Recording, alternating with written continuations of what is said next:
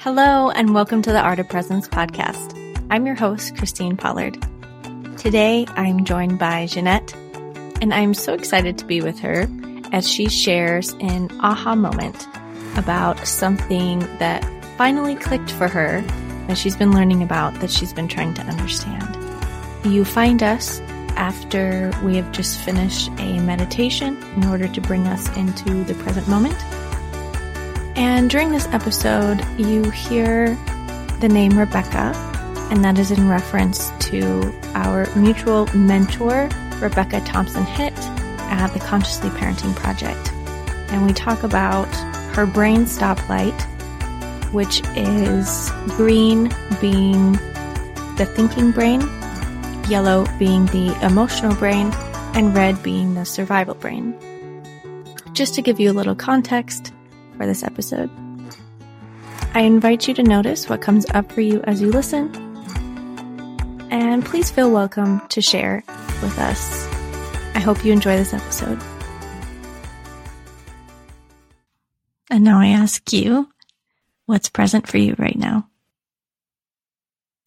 Well, first of all, thanks for the meditation. It was really good. Well, Thank you.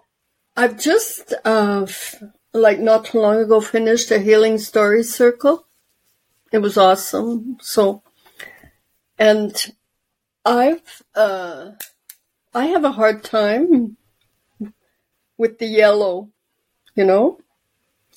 red, yellow, green. Like, I have a hard time identifying yellow and what to do with yellow. Like, green is easy, red, even red, like I've been practicing and training what to do when I'm in red. But even yellow, it's even difficult for me to identify it. And today we had one of the mothers bring a situation with her young daughter. Like the mother has had it. So then Rebecca explained, like, it was so clear that the mother is in her green, her thinking brain, while her little girl is in the emotional brain. So whatever the mother says, the little girl won't get it. Like, that was so clear for me. I'm so happy for that share, Mm-hmm. The mother, when she was little, she'd go to school and ask for her big brother. So the teachers would send her big brother, and he would put his arm around her and he would console her. So Rebecca's, she said, well, that's something you can do. You don't have to try and fix it because sometimes it's unfixable, So that's why the mother, she was there trying to find solutions and no solution worked, Mm-hmm. So that's so clear, That was so... Yeah. That was a question, and I didn't even really know how to ask the question, Like, I didn't really know what I wanted, and then it was just presented to me like that. So, yeah, that's where I am right now. Really. Yeah, I see your excitement at this clicking, because it's something you've been questioning and bringing up for a while now, really wanting to understand this concept of yellow and noticing what someone is capable of doing when they're in yellow, or the emotional brain. We're referencing Rebecca's brain stoplight, and yellow being the emotional brain. And it sounds like this story helps you connect that even if the mother is in green and accessing her problem solving, the child was not. The child was in yellow, and the child needed to be met in yellow, right? Not with solutions. And it became really clear for you with that example. Yeah, it did. Because Rebecca, like I took her month-long course there and of healing your relationship. And so we really went deeply into the spotlights, but yellow still wasn't clear for me. And Rebecca, I always thought I had to be on green. I was always aiming for the green. And she said, no, like deep connections happen on yellow. I couldn't understand it, but now I understand. Like if the mother, and I can even go back in my life and feel at the times that somebody was just there for me when I was upset and my emotional and just held me or saying, okay, you're going to be okay. Like now I get the real connections, I get the connection. It's far deeper than being on green. I understand it now. I'm going to have to write it and put it on it. For me, it's a big aha moment. Like, yeah. So it sounds like green was kind of this ideal place that's like, I should always be on green. And which just means constantly regulated. But the reality is that we experience so many different states of being at any given time. And it's information, right? The stoplight helps us to gauge where we are and what we might be needing, whether we're in survival and red and, totally not even access to thinking at all, just reactions, right? And needing safety. And yellow can look like so many different things depending on the person. It's that can be, a dysregulated state or just a very emotional state. And, green being more calm and regulated.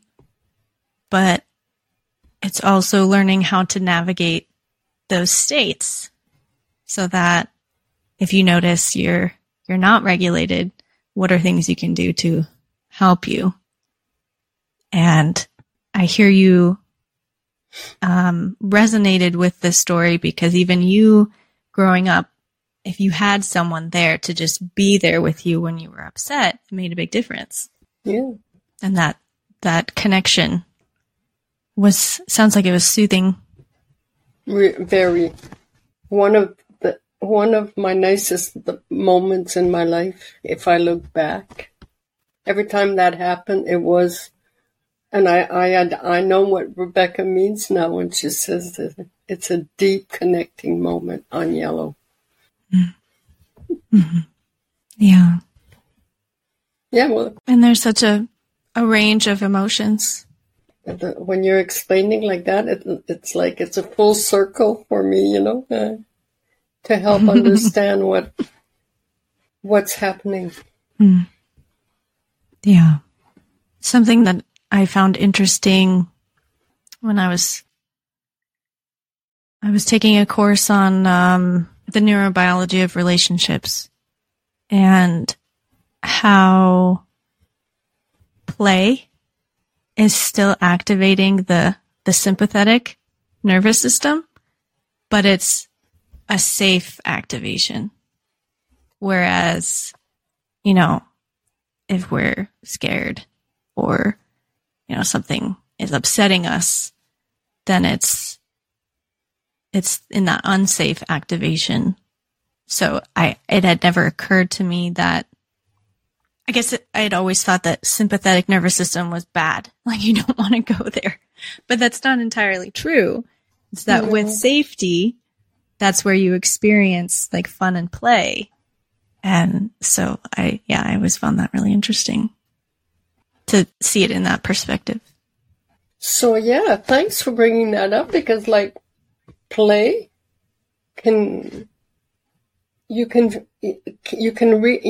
that's what you mean, eh? Somebody can reach you through play when you're in yellow, when you're upset. Yeah. And I think it helps to meet the person in their state. So if someone's in survival, right, you can't talk to them. They're not going to hear you. Same if someone's really emotional. They want to be met where they are. So if it's survival, bringing in safety or just talking in really short and like directive sentences because there's no brain processing power happening, right? Right. So when we're in our green, thinking brain, trying to reason with someone that's on red, we're not meeting them. Oh, no. Same with when someone's emotional and they just want to connect or trying to solve their problems, we're still not meeting them. Mm. But when we're regulated together and meet each other there, then we can work together and cooperate and problem solve together. Yeah. But it's not always easy to do it, right? No. No, as with all things, I think it takes a lot of practice. To be able to identify, say, oh, right now, I cannot regulate and I cannot be there in the way you need me, to mention that. That's a different step than saying, oh, you're such a crybaby, or whatever. Like my dad sometimes, he'd lose patience and he says, do you want me to give you something to cry about? Right. For him, like, stop whining, Yeah. Yeah. Joining you in instead of, a supportive place, getting sucked into the dysregulation instead of being a co-regulator. Yeah, but it's information. And when you talked about the little girl, Rebecca's first principle of all behavior is communication. Clearly, there's something happening for her. And I think it's hard as a parent to see your child upset and feeling powerless to do anything about it and to just want it to go away. Like, because it can be draining, supporting feelings. Absolutely. Oh, definitely. And, boundaries and self-care for, ourselves so that we can provide that support. Sometimes we don't have it. Right. We certainly weren't, that information wasn't there when we were growing up, and much less my parents and, Mm-hmm. And it just seems like we're so used to, as a society, judging behavior that we don't take the time to understand the needs underneath, why it's even happening. Or we might have our own story about why it's happening or judgment about why it's happening. And when we can step back and, again, meet the other person, see from their perspective what's going on. And, sure, our own feelings might come up. We might be frustrated that our kid has this perfectionistic outlook. Maybe we feel responsible for that, or like, oh no, I'm not giving my kid what they need, or whatever it is, then our own stuff can get activated. And then it's not even about the child, right? It's our own stuff taking over. Yeah, that's so true. Wow. And so few people are doing it. It's not out there in the public. And I was working with nurses and doctors, like professional people, and they don't have it more. Mm-hmm. I remember once a doctor, like, she used to eat with us, and she went downtown at the store, and a little boy was having a tantrum on the floor.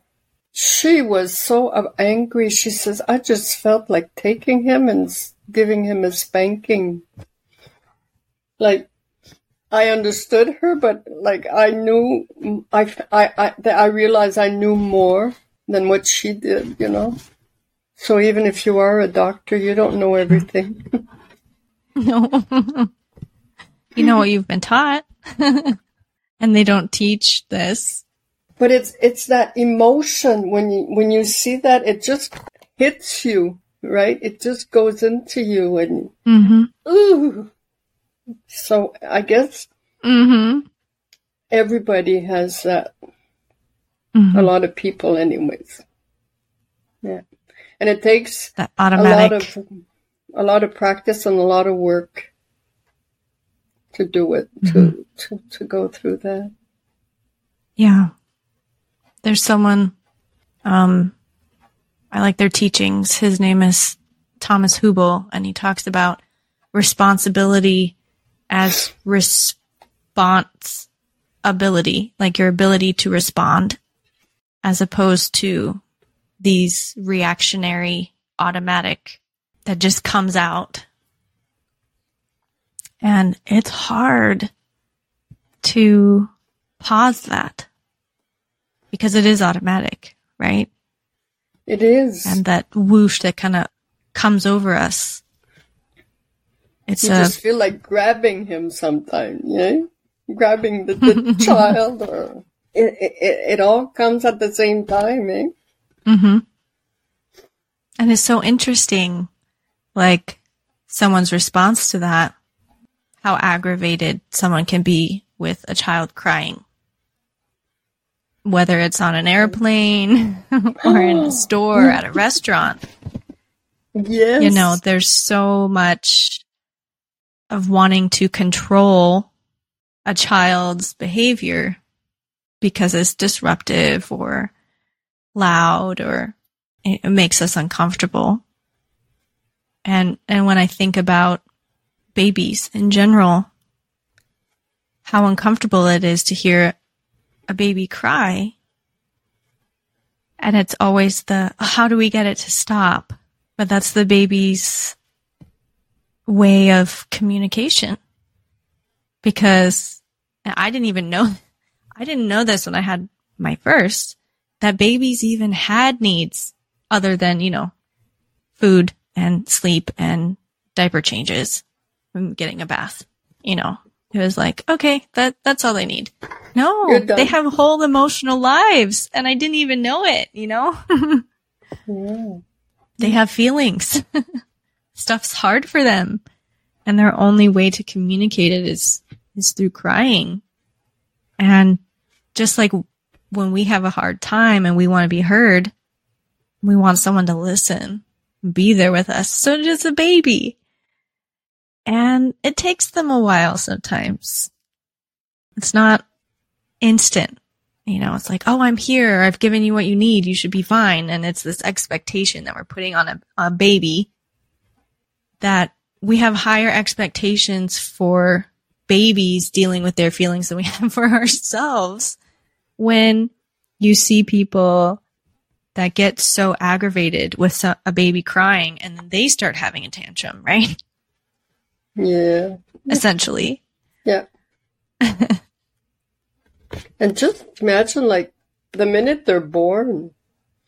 Like, when my kids were born, I was thinking about me, what I went through and the pain. And I never thought about the baby. Honestly, I'm like ashamed to say it, but I didn't think of what the baby had went through. It wasn't even out there. Mm-hmm. Wow. Yeah. Well, society in general, right? We don't really consider a baby's experience. It's just what it is. Yeah. That we assume that if we even go to a baby having its own experience, we assume it to be our own experience, right? Not that it had its own completely different experience of the same event. Yeah. And that was mind-blowing for me when I learned that. But it makes sense. I'm like, of course a baby has its own experience. Like, why wouldn't it? It's a full human at birth, you know? And then you start thinking, I'm going to go through a little hole like that. And it's true. Yeah. And just how different, bright lights and loud sounds and smells and all this weird, it's completely alien. Mm-hmm. And then we expect them to not have feelings about it.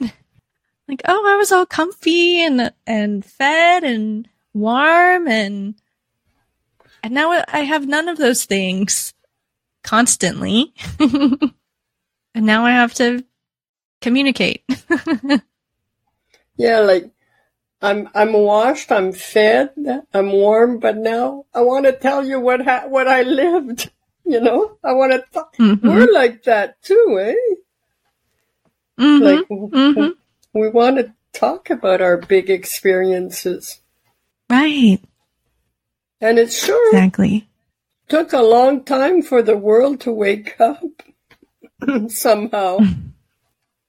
I feel like maybe more indigenous cultures have had more of an understanding of this. Perhaps. You think so? Yeah, at least some of them, just from a little bit that I've learned, even just parenting styles and when you're part of a tribe, you're all considering each other. And I forget which nationality it was, but there was one where I think Gabor Mate talks about this. If someone in the village or the tribe became ill, they would all apologize and recognize that something is off in the village and that it's showing the symptoms through that person and that they all need to regulate, become aware and acknowledge what it is and come together. Wow. That's big. Wow. Yeah. So I feel like there's just a different understanding of life that maybe colonialism or patriarchy, or I don't know what it is, has kind of powered over, because we don't have, in general, that sense of community and looking out for or understanding one another's experience. But in healing story circles, that's why we come. We have felt that missing in our lives. And now we come together to witness each other, to hear each other, to co-regulate, to heal. Mm-hmm. I want to go live with a tribe. No, I'm kidding. What I think I hear you saying is you would like a more connected, aware community around you. Yes. Yeah, I would. Yeah. So I guess I'll have to start creating it. Mm-hmm. Yeah. I think you already are. But not at home, Mm-hmm. Not so much at home, like with my neighbors. I'm thinking about it, like ways. Yeah. Can I tell you? Yeah, go ahead. Yeah, can I tell you about a project I've been thinking of? Would that be okay? It's cold here, in Quebec. And lately, there was a big storm, an ice storm, where icy water gets on the electric wires, and so a lot of people, not here, not in my part of the world, but around Montreal, thousands of people were cut off for days, you know? Ooh. So, geez, I started, and I got some feedback about it. And so I started to think, what would I do, you know? What would I do if we had no power? So I'm starting a project where I'm going to find out, you know, what to do and help myself, and then start talking with my neighbors about it, and a lot of people, like, find out what's easy.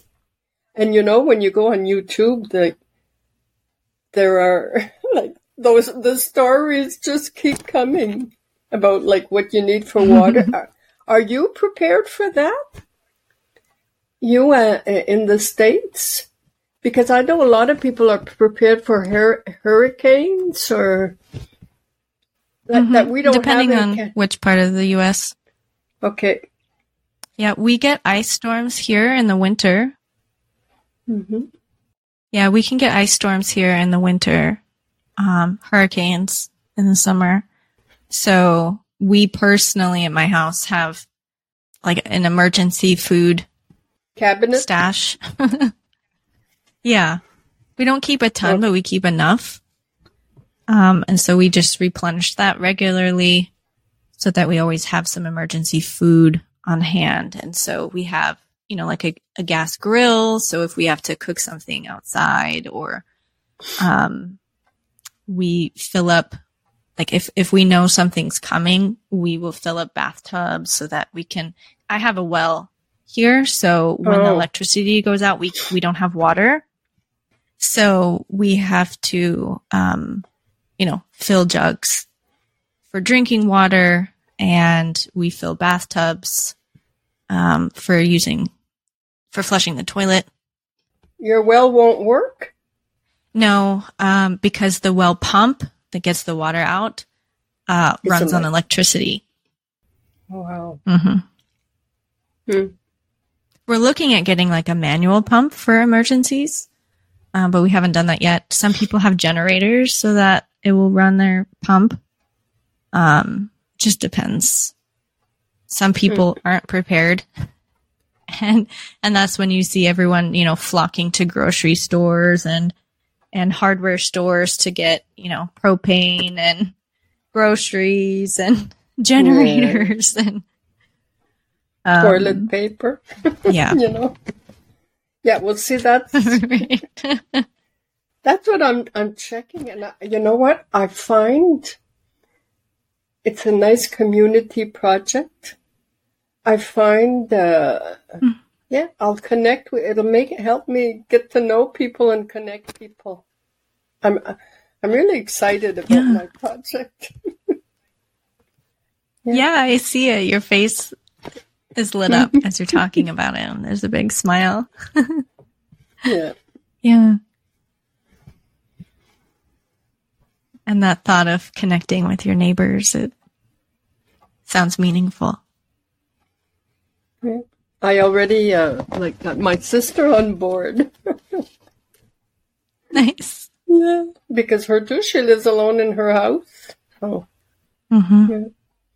And that's not something here in Canada. Like, we don't have hurricanes and those big storms. So there's nobody's ready for that. We're all having this beautiful carefree life. Yeah.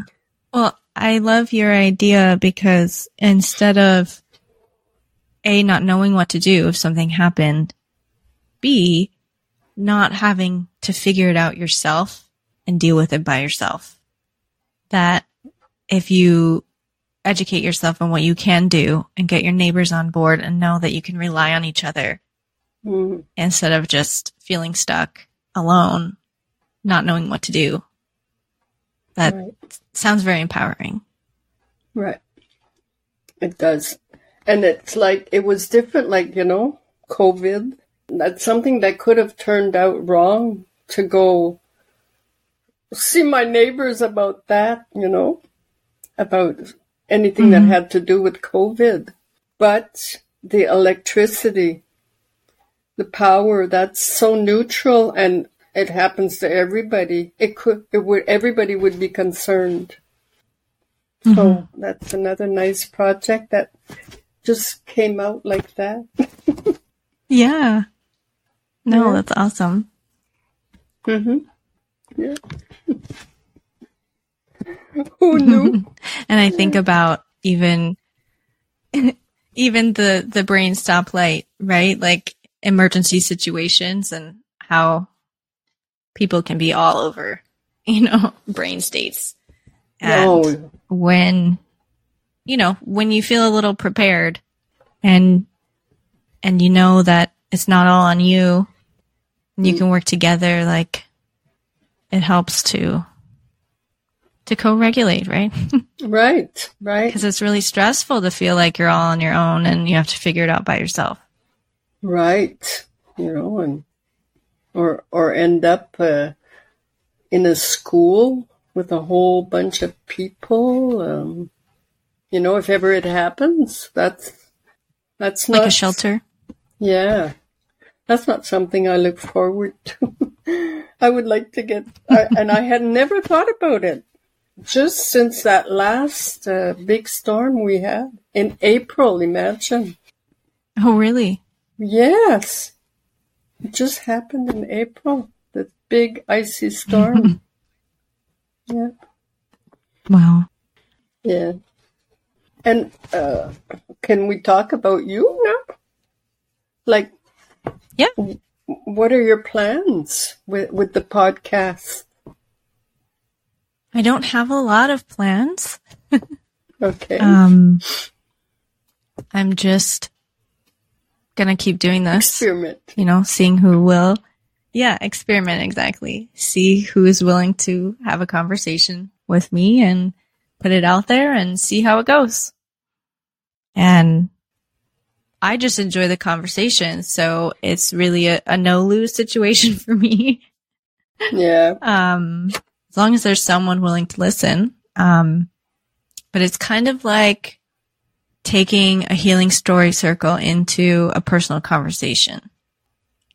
So, yeah, I see that the way listening and questions and shared humanity. Reflecting. You're using a lot of that tool, eh? That's important for you? Mm-hmm. I guess my main purpose of this podcast is to model listening skills and curiosity, non-judgment. Because, it's hard to know how to do that sometimes. Do you use reflecting in your day-to-day life with your daughters? I do, yep. Yeah. So it's a reflex for you by now. Not always. I have the hardest time with my husband because there's such a history. I have to get in the right mindset so I can do it. It's just, with him, I still have an impulse to fix a lot of times. Especially if there's a complaint, a continued complaint about something. And I'm like, okay, then let's, come up with a solution. And I'll be like, I just want you to listen. Oh, right. Okay. Let me reflect a little bit. What I hear you saying is this.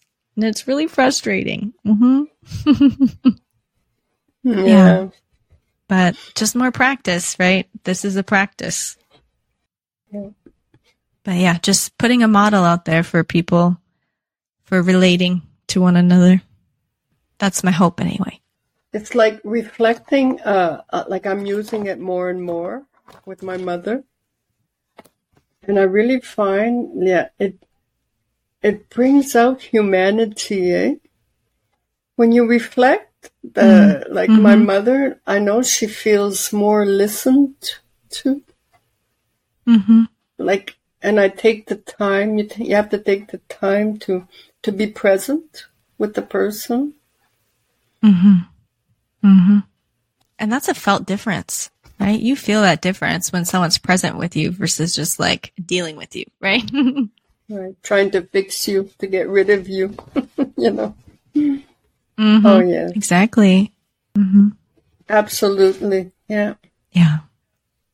I'm feeling our present, right? Oh, Yeah. me too. Mm-hmm. And I feel like the reflecting that we've been doing in Healing Story Circles, you know, it goes beyond just mirroring. You know, we're not just parroting back exactly what we hear the other person say, but we're really attuning to that person. We're really listening for what's really there, you know, and we're listening with our whole bodies. We're taking in the nonverbal communication and using that to inform us and to provide the content for our reflection. You know, because if someone's having trouble deciding between something and they're talking about it and they're like, ugh, as they're talking about it, and then they talk about another option and they're like lit up and excited about it, you can reflect back like, hey, I noticed your body was doing this when you talked about this and your body did this when you were talking about that. Not to persuade them in any way, just it's an observation, right? Like, I don't know if you noticed that, but that's what I saw, you know. That can be powerful information for someone. Yes, you're right. Yeah. Maybe that's why I'm having a hard with reflecting, because maybe I'm not present enough to the person. Like, I'm wondering what is so difficult for me. I really want to reflect, you know. And I'm starting to realize things are starting to come that you just have to be present with the person. So maybe I wasn't present enough. I was more in my brain, in my head, saying, what am I going to say? What am I going to say? And I was not breathing and taking the time to feel what was going on. I think. Do you put pressure on yourself to like reflect a certain way, or? Of course, I do. And you know, like at school in English conversation, English composition and everything, I was so good at it. I was really good. And now, like, and it's been like 6 years, you know. 6 years since what? Well, since I'm with Rebecca, doing healing story circles. What I love about Healing Story Circles is getting so many reflections from different people, because there isn't the pressure to have the right reflection or a good reflection, because you know, whatever your reflection is enough. And with multiple reflections, it's like synergistic. It's not, you know, adding, but it has this synergistic effect of, you know, I don't know, it's just really powerful, I think. Oh yeah, definitely. And for me, it relieves the pressure of like, I have to reflect something specific, or it has to sound a certain way, or, you know, I'm always surprised at what someone else picks up on that I don't pick up on. And part of me will be like, wow, what's wrong with me that I didn't pick that up?